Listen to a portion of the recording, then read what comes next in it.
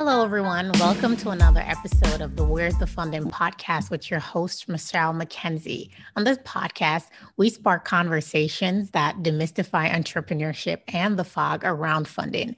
I am very excited about the guest that I have today. I've been trying to get this lady on this podcast for a long time now, and I am so happy that the moment has finally come. I would like for you to meet my guest today, Adenike Sharif, who's one of the principals behind Future Africa. Adenike, please introduce yourself to the listeners. Thank you so much, Michelle. It's such an honor to be here and to be on this podcast today. My name is Adenike Sharif. I currently work as principal at Future Africa. That means that it's my job to find amazing companies for us to invest in, guide them through our investment process, as well as manage our community of co-investors all over the world. So, Adenike, there are some pretty notable names behind Future Africa. Tell us a little bit about what Future Africa is and the people who are behind it, including yourself, of course. Absolutely. So we're an early stage fund here in Africa, investing in companies who are solving Africa's most difficult problems. And that's the crux of it for us. We know that there are a lot of problems in Africa, and we want to back the innovators who will creatively solve these problems through market-driven innovation. Future Africa did not start out as a fund. That's a fact that a lot of people don't actually know. We had initially wanted to support founders in many different ways by providing them with resources, connecting them to investors, and just being angel investors ourselves.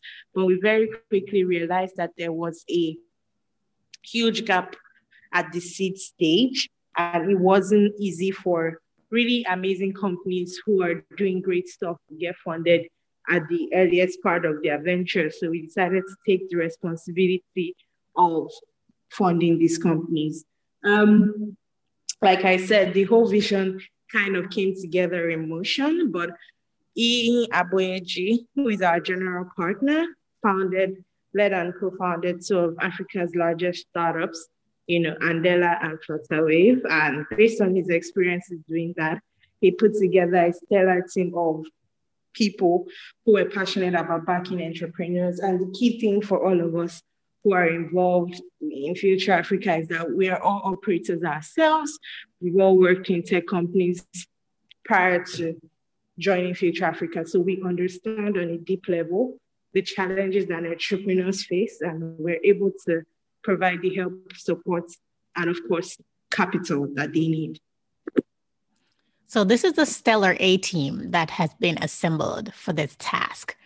Now, you mentioned helping to solve some of Africa's major challenges. Funding, of course, is one of the major challenges. As you mentioned, when Future Africa started, it wasn't the intent for it to be a fund, but that quickly became sort of the forefront of what Future Africa would do because it's a very strong need. How did you go about raising the funds for the Future Africa Fund? Yeah, so it's actually a funny story. We had wanted to take the approach of, the traditional approach. And we, like I said, we had done some angel investments over the years, and we plan to sell some of our positions in those companies via what investors call secondaries. So that means that if you bought equity in a company in the very earliest days, when the company raises future rounds and there's a bit of competition and people trying to get into the round, you can sell some of the shares that you bought earlier on to other private investors. So we had planned to do that for some of our holdings, but it didn't quite work as anticipated because COVID hit. Another thing that we tried to do was raise funding the traditional way, which was, set up a 10-year fund, get funding from DFIs, family offices, and the likes, but that didn't work too well either. Not because of anything, like I said, COVID hit, so there was a lot of uncertainty. in the world. And the last thing a lot of people wanted to do was invest in Africa. The whole world was shutting down. People were being super careful. Nobody knew what was going to happen. So it was mostly just, yeah, this sounds interesting, but we're unable to commit right now. On the other hand, we saw and knew that there were a long line of amazing companies that required funding. We had been in touch with a couple of them. We had committed to funding them, thinking that, we would be able to make the money off the sale of the secondaries and wire cash.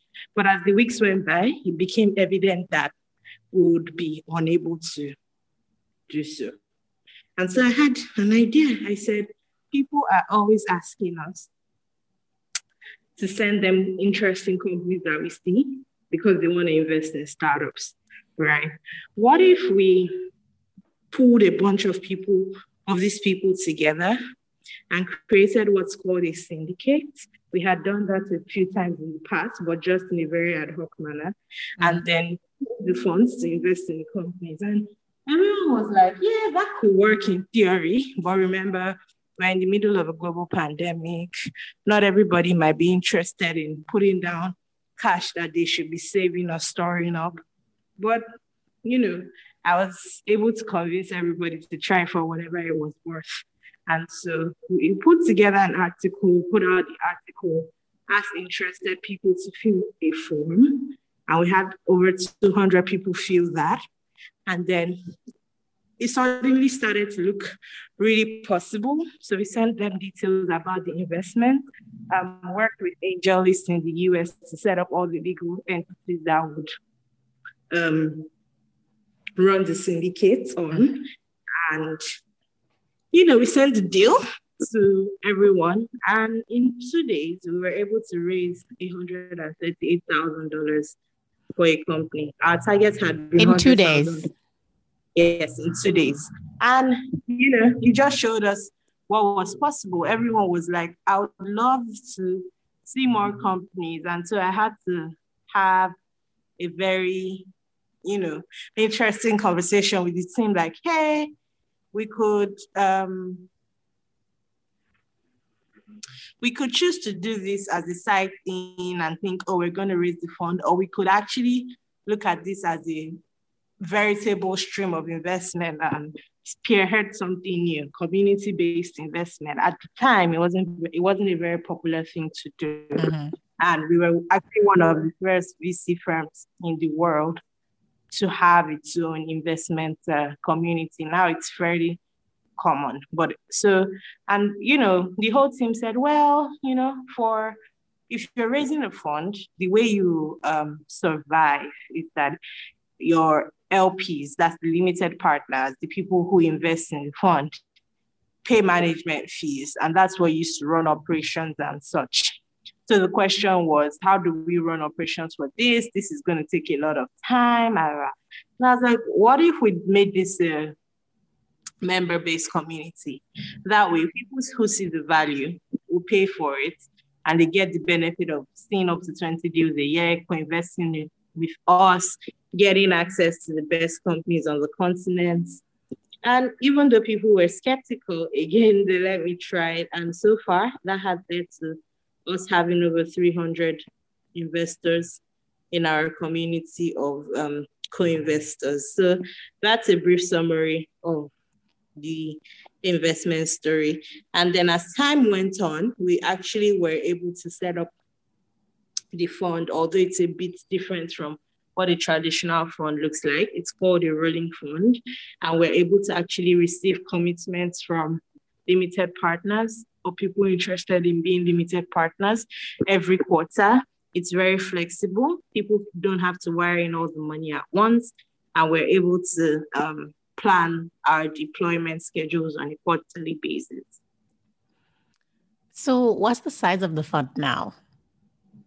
So there's no specific size, but so far, since March 2020, when we started doing this, we've deployed over $3.5 million to companies here on the continent.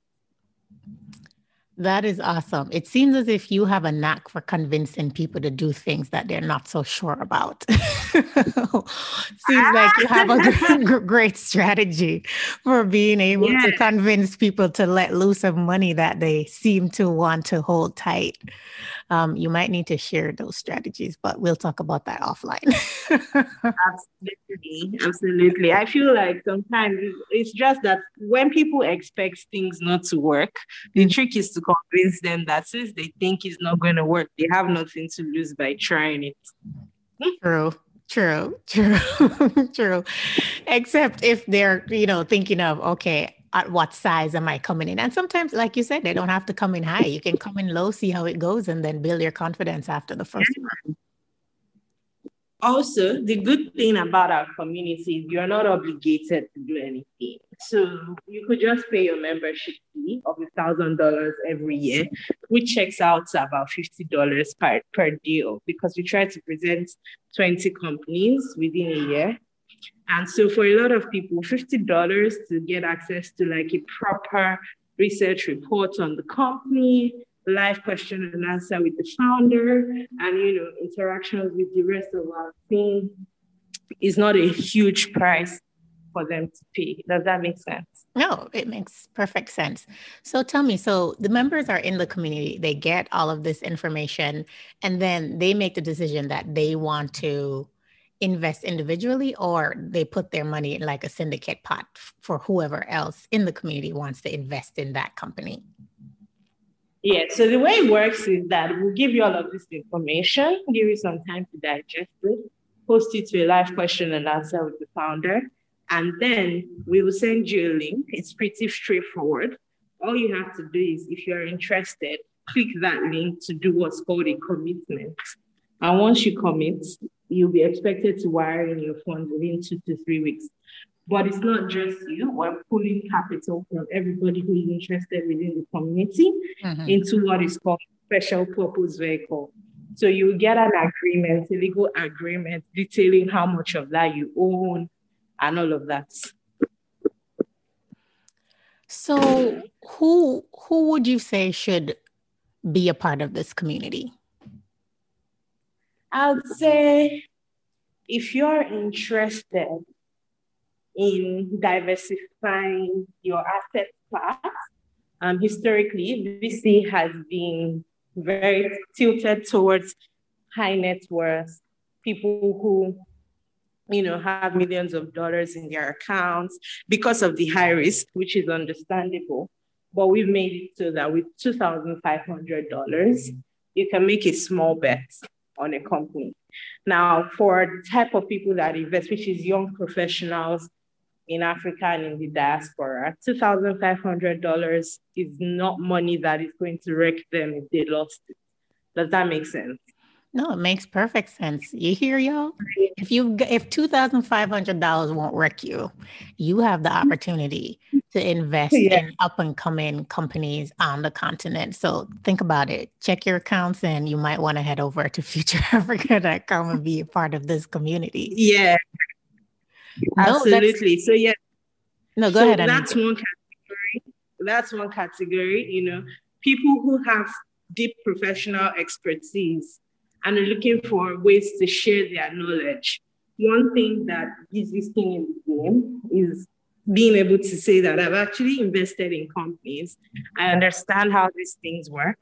So I'm qualified to give you, advisory, guidance. And that's another advantage of the community, right? In Africa, we're very community-based, very community-focused.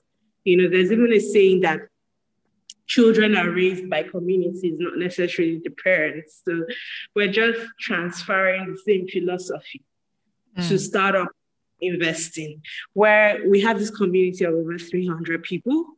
Some have been working in the bank for decades. Some are working in oil and gas. Some, are university professors.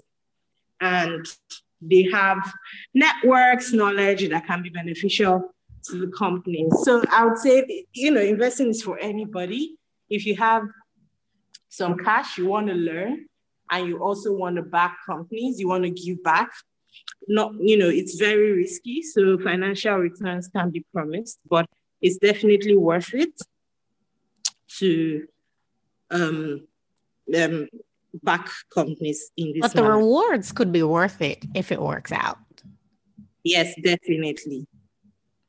So, I like this trend that I'm seeing of sort of democratizing who is an investor and who has access to be able to invest through this platform that you've created, as well as what Start Engine is doing, where it's allowing just regular, everyday people who, like you say, they have some extra money, and if they lose it, it's not going to wreck them, being able to get in on the game early, pre-IPO, so that if that company really scales up and succeeds and does well, they kind of get access to what the traditional investors get access to when they invest early in a company. And I think that's a great trend to make investment more accessible to more people. Yep, absolutely.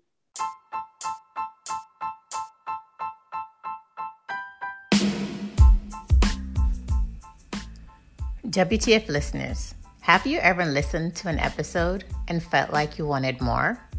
Or felt like there was a question that I didn't ask that you want to know more about? I am starting a listener community so that you get to ask guest questions about things that you want to learn more about. Some of you might not know this, but I spent 10 years at a foundation selecting and awarding grants, and during that time, I noted some key mistakes that grant applicants make repeatedly. Earlier this year, I co-created a grant writing course based on my observations to add value and help business and social entrepreneurs like you learn key grant writing skills to help you move from rejection to acceptance by increasing your chances of winning grants to launch or grow your businesses. When you join my community, you get the following: 2 months free access from the time you sign up to my grant writing course at $220 value.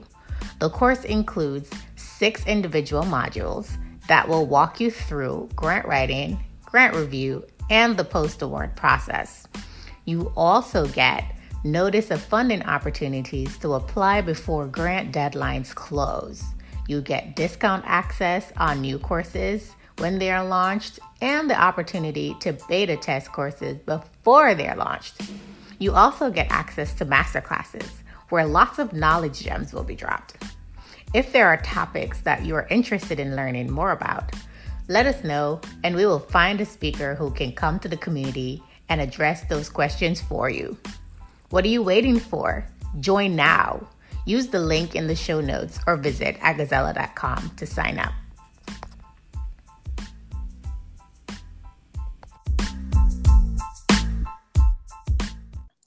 So tell me a little bit more about the types of companies that Future Africa tends to invest in. I know that you have a fairly impressive portfolio of companies.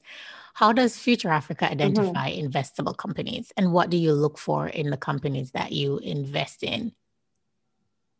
Absolutely. So, like I said, the fundamental piece of it is that they are mission-driven companies. That's non-negotiable. We don't have the luxury to just build companies for the sake of building them or for the sake of making the profit. You actually have to be looking at solving a problem that people face. We like to say Africa's challenges are also Africa's biggest opportunities. You have to be mission-driven.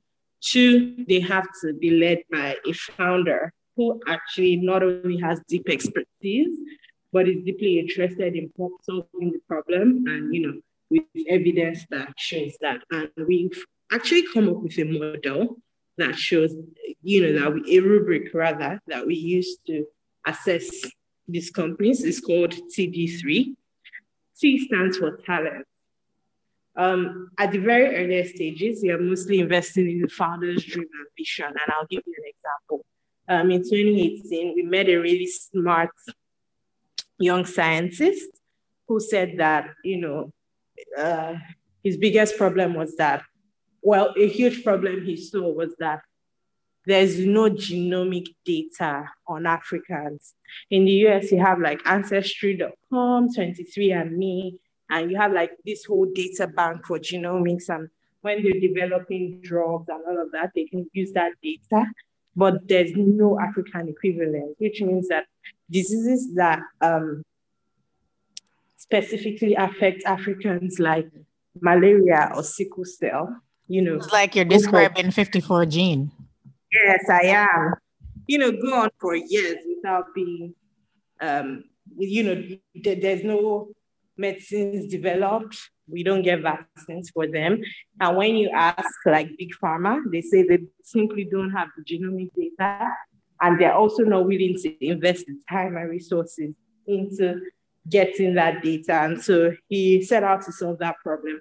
At the time, a lot of people said that it seemed like a wild goose chase. You know what I mean? How are you going to buy data from Africans? But we gave him a small check. And now, I think he recently raised, this was last year, 2 years ago, but they recently raised 19 million and they've become one of the largest. Wait, say that number again. 19 million. Their last raise. That was because there was a visionary founder who said, look, here's what I'm trying to do. Here's why it's important to me.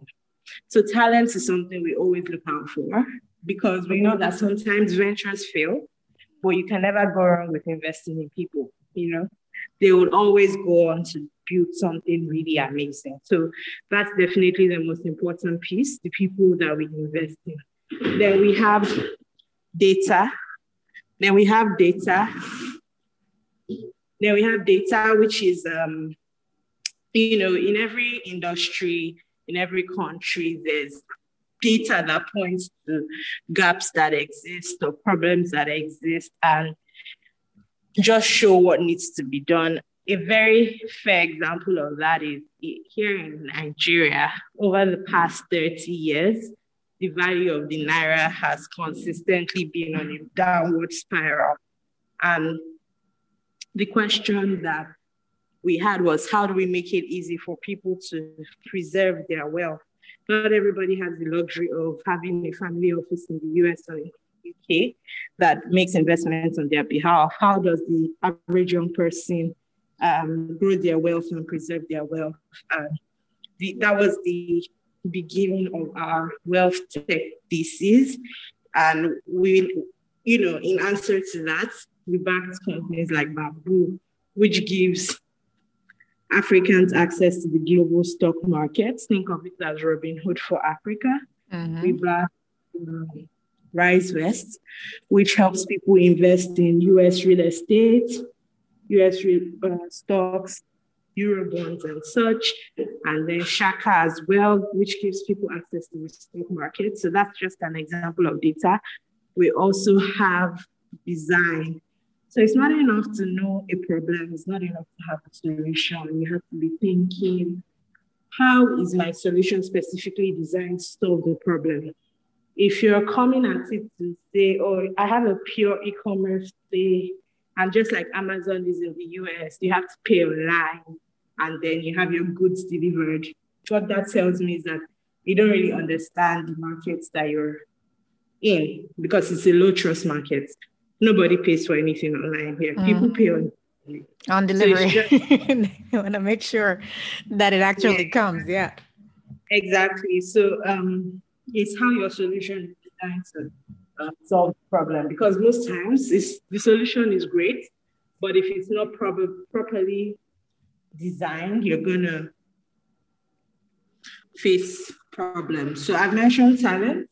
I mentioned data, I mentioned design, and the last one is distribution. It's not about building castles in the air and building things that are very fancy, having the best tech, but at the end of the day, nobody uses it. If you're saying you're solving difficult problems, it's important that people are actually using what you have created. So you have to think of how it gets to the user. How are you going to distribute it? How are they going to use it? So that's just what we look out for. So in everything that is pitched, not everybody hits all four, admittedly, but at least you should have 2 out of the 4. And that helps us make a fair assessment on whether or not we can proceed with discussing. And most of the time, we're very happy to give feedback to say, hey, we think you should think about this too, or we think you should think about that too, in order to grow and progress. Yeah, that feedback is really important because my next question was going to be to ask, well, who should apply for Future Africa funding? And now that you've talked about sort of the rubric that you use, so even if there's an entrepreneur right now who has a brilliant idea for something that he or she wants to do that could be a potential game changer, and they don't fully fit these criteria yet, should they still go ahead and apply? Yes, they can go ahead and apply. But one thing I'll say is when approaching VCs, because we get a lot of inbound, it's always best to put your best foot forward, and just ensure that you are getting the most out of that interaction. So if you think that there's additional things you need to work on based on what I've talked about, it's always a good idea to do some brushing up and then approach. No, absolutely. So let's continue on that track. So what advice would you give to startups that are looking for investment? Maybe not necessarily with Future Africa, but they're out there looking to raise funds and to grow. What advice would you give? First of all, is that raising funds is not the ultimate. It's not a success metric. It's not. Are you sure? Because that's what everyone's touting these days. Well, so break it down and demystify it for them. Yeah, I'm going to be honest and tell you that it's not. It just means that a couple of people own parts of your company and can actually influence the direction of your company. So you want to think very carefully about if VC funding is the right type of funding that you need. Because I know that it's nice to be in the media and it's nice to have raised money from all the top firms. But at the end of the day, this is a financial transaction. We could talk about mission and impact, but the bottom line is that we're looking to make outsized returns on the investment. That's the bottom line for every VC. So beyond the smiles, beyond the wiring of the check, it means that you are obligated to deliver on certain things within a part-time frame. If you hadn't raised external funding and you miss the milestone, nobody is going to, attack you or anything. But you become answerable to your external investors. And there have actually been cases where founders are pushed out of their companies by investors. Yes. It's not very common. So you want to think very carefully about it. Other sources of funding exist. You could get loans from a bank. If you have, I know not everybody's privileged to, but if you have family and the cost of capital on the continent is kind of high, so that is a barrier to debt or bank loans. Yes. There's that, admittedly, but if you have friends and family, also ask yourself, right? Do you need to? Does solving this problem, does it need to be like a cooperation before you solve the problem? Or can you do this based on the revenue and money that you make from customers? And that's all, because the reason people raise VC funding is to scale and grow very fast. Mm-hmm. So you want to ask yourself if you actually need to grow that fast. You may feel like you want to, but question your motives. Why are you trying to raise funding? That's always very important. That's the number one advice. I'm liking this conversation, Adnika, because I think a lot of people are getting confused, especially on the continent and in this era of, these young entrepreneurs, and people are seeing these numbers about people raising funds. And now everybody's out here trying to raise. But I'm like, do you really need to raise? Like, what are you raising for? To do what? And first of all, do you really have a real business yet? Have you really focused on your customers and generating revenues and trying to see if you can do that organically before you try to raise the scale? Like, how quickly do you need to scale? So I feel like there needs to be a level setting of expectations around raising capital, because people see it now as sort of a status symbol to say, okay, I was able to raise this money. And they're not always quite clear about what the responsibilities are behind it. Like you mentioned, like somebody now owns a piece of your business and could potentially push you out of that business that you started, depending on what kind of arrangement you have with your investors. So there needs to be more demystification about and better understanding of what does this really mean? And is it for you right now? And when do you actually need it? Absolutely, yes. It's so important. And I tell whenever I'm on a panel or talking about VC investing, that's the first thing I mention. VC is not the right type of capital for everybody. There are certain expectations that come with it, because guess what? VCs are also answerable to their limited partners. So it's not free cash, even though we know that 90% of the companies fail. We are also trying to ensure that most of them don't fail and can deliver returns. So you just have to understand, what are the motivations for a VC?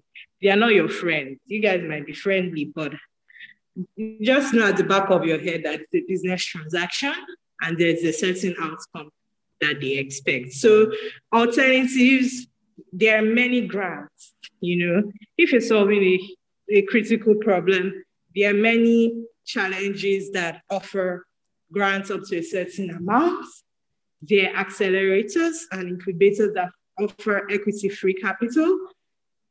I usually advise people to apply for those. I use them to hit critical milestones, and then you probably don't even need to approach the VCs. They'll come running after you. Yeah. And, so the grants, that's kind of like my lane in terms of my experience having worked at a foundation for a number of years, giving grants mainly to applicants on the continent, because the work of that foundation was focused on the continent. And, especially at the early stage, grants are sort of like, you can't fully scale and grow a business depending on how far you want to scale and grow just on grants, but it's a great place to start. Yep. Early. It's a very great place. It's the most patient of capital that there is.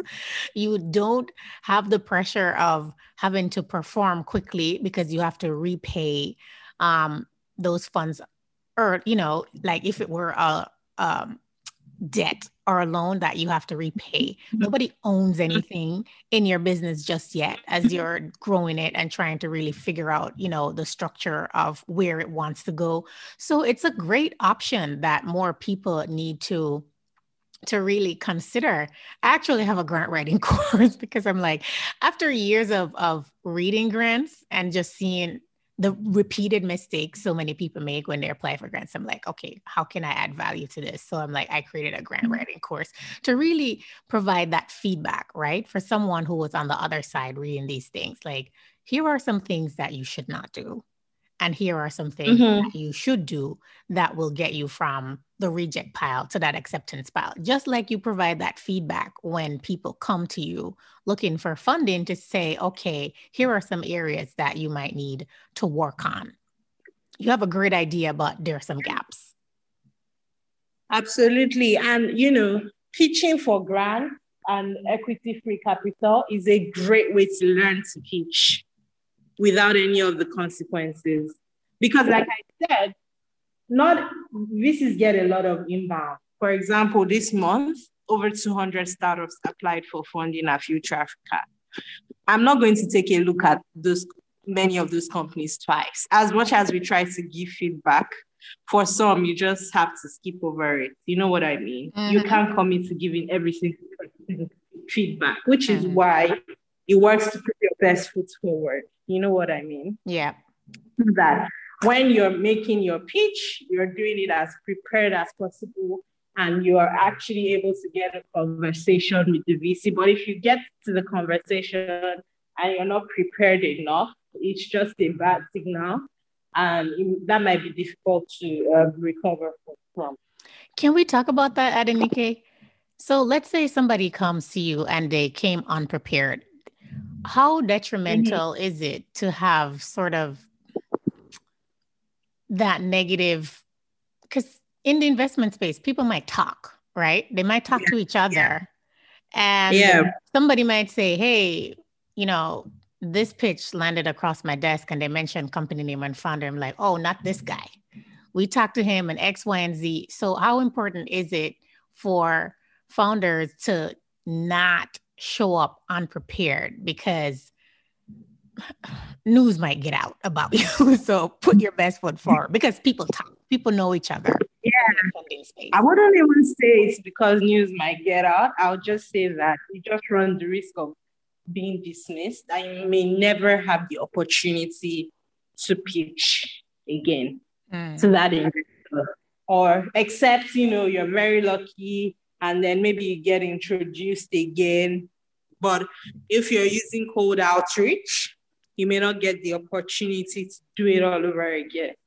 So there's a difference between having areas of improvement, which every early stage company will, and investors are very prepared for that. And that's where you can give feedback and being completely unprepared. Unprepared means you can't answer basic questions about your business, like how much revenue have you made? Tell me how much you made last month.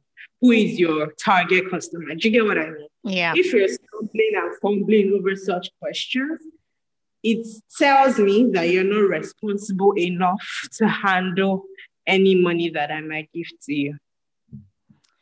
Adenike, I also think that some people, because I'm not even sure if I want to say this.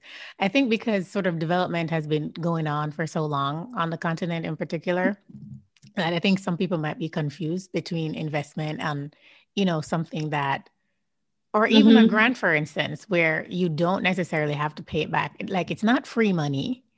And like you have to come with more than just your need for money to be compelling. Yes.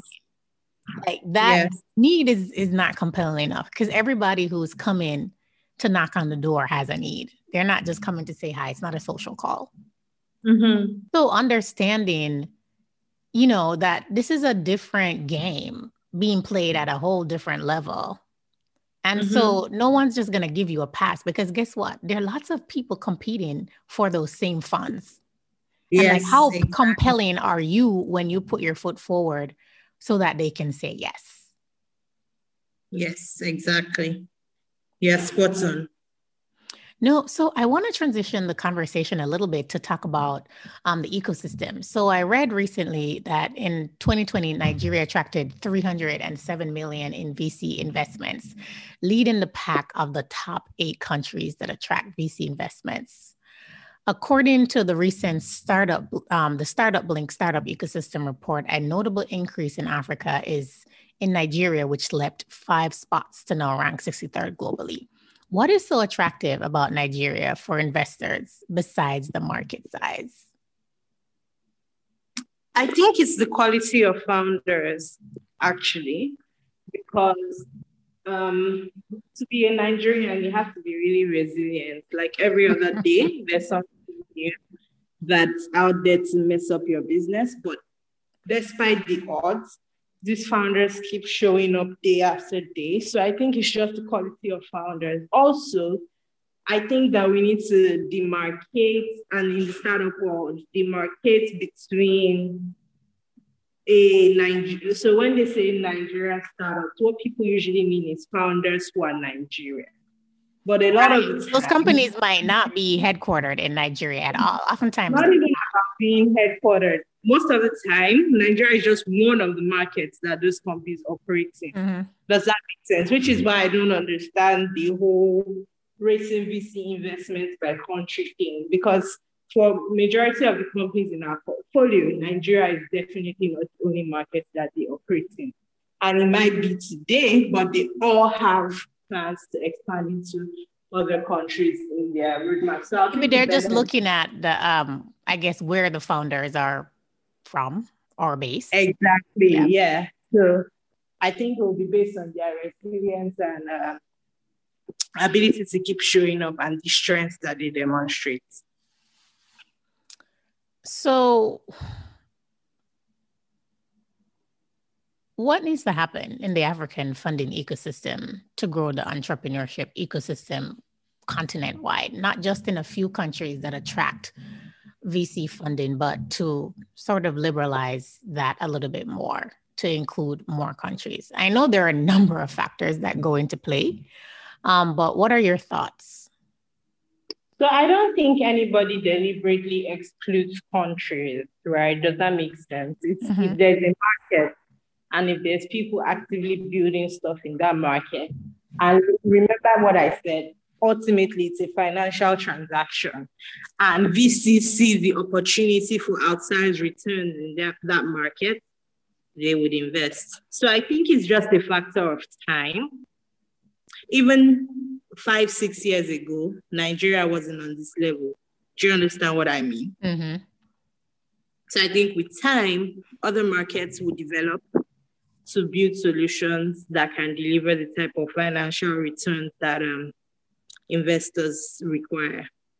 So what are some things in terms of an enabling environment for investment? What are some things that either governments need to do or entrepreneurs within that ecosystem need to do to strengthen that enabling environment to attract more funding?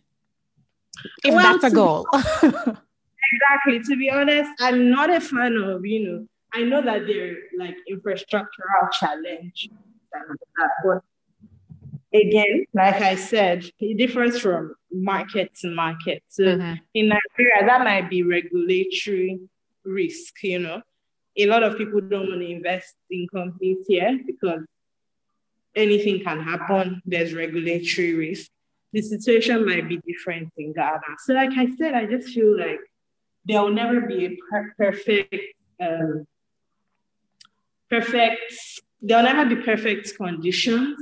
Granted, we don't have some things that make it seamless for companies to operate like you do in other countries in the world, but some of the best innovation has also come out of that. For example, in the US, I don't think that there's like instant bank transfers, but that's something that we have here in Africa. Also, like I said, another thing is patience and the time, and aside from the government and infrastructure, you're also working with people's psyche. 5-6 years ago, when PayStack started, it was almost unheard of for Nigerians to shop online using their card. Do you understand what I mean? It wasn't a habit that a lot of people. But with time and with patience and with a lot of education, it's now common. People actually go to banks to request for their cards. They don't just use them at ATM. They're comfortable buying stuff online with their cards. And now businesses are set up to be able to accept card payments and such. So I think the most important thing is patience. It's still day zero here. Think of China in the very, very early days. I think that's where we are now. Well, things are moving in the right direction. Adenike, thank you so much. Step by step. Yes, thank you so much for joining me today. This was a great conversation. I am so glad that we finally were able to get it done. And as I had hoped for and expected, you brought just a wealth of information that I think people who listen to this podcast will really be able to derive value from, because that's something that I seek to spark in these conversations. So thank you very much. And thanks to our listeners for joining another episode of the WTF podcast. We would love to hear your feedback on the show and how we could improve. So make sure that you email us at where'sthefunding@gmail.com. If you'd like to be a guest or sponsor the podcast, email us as well. We are on Anchor, Apple Podcasts, Google Play, Spotify, or wherever you listen to your podcasts. To help us grow, make sure that you subscribe, rate, review, share your favorite episodes, all that good stuff. And follow us on social media, on Instagram and Facebook at Agazella Learn, Launch, Scale. And follow me, your host, Michelle McKenzie, on LinkedIn. And make sure you join us for the next episode.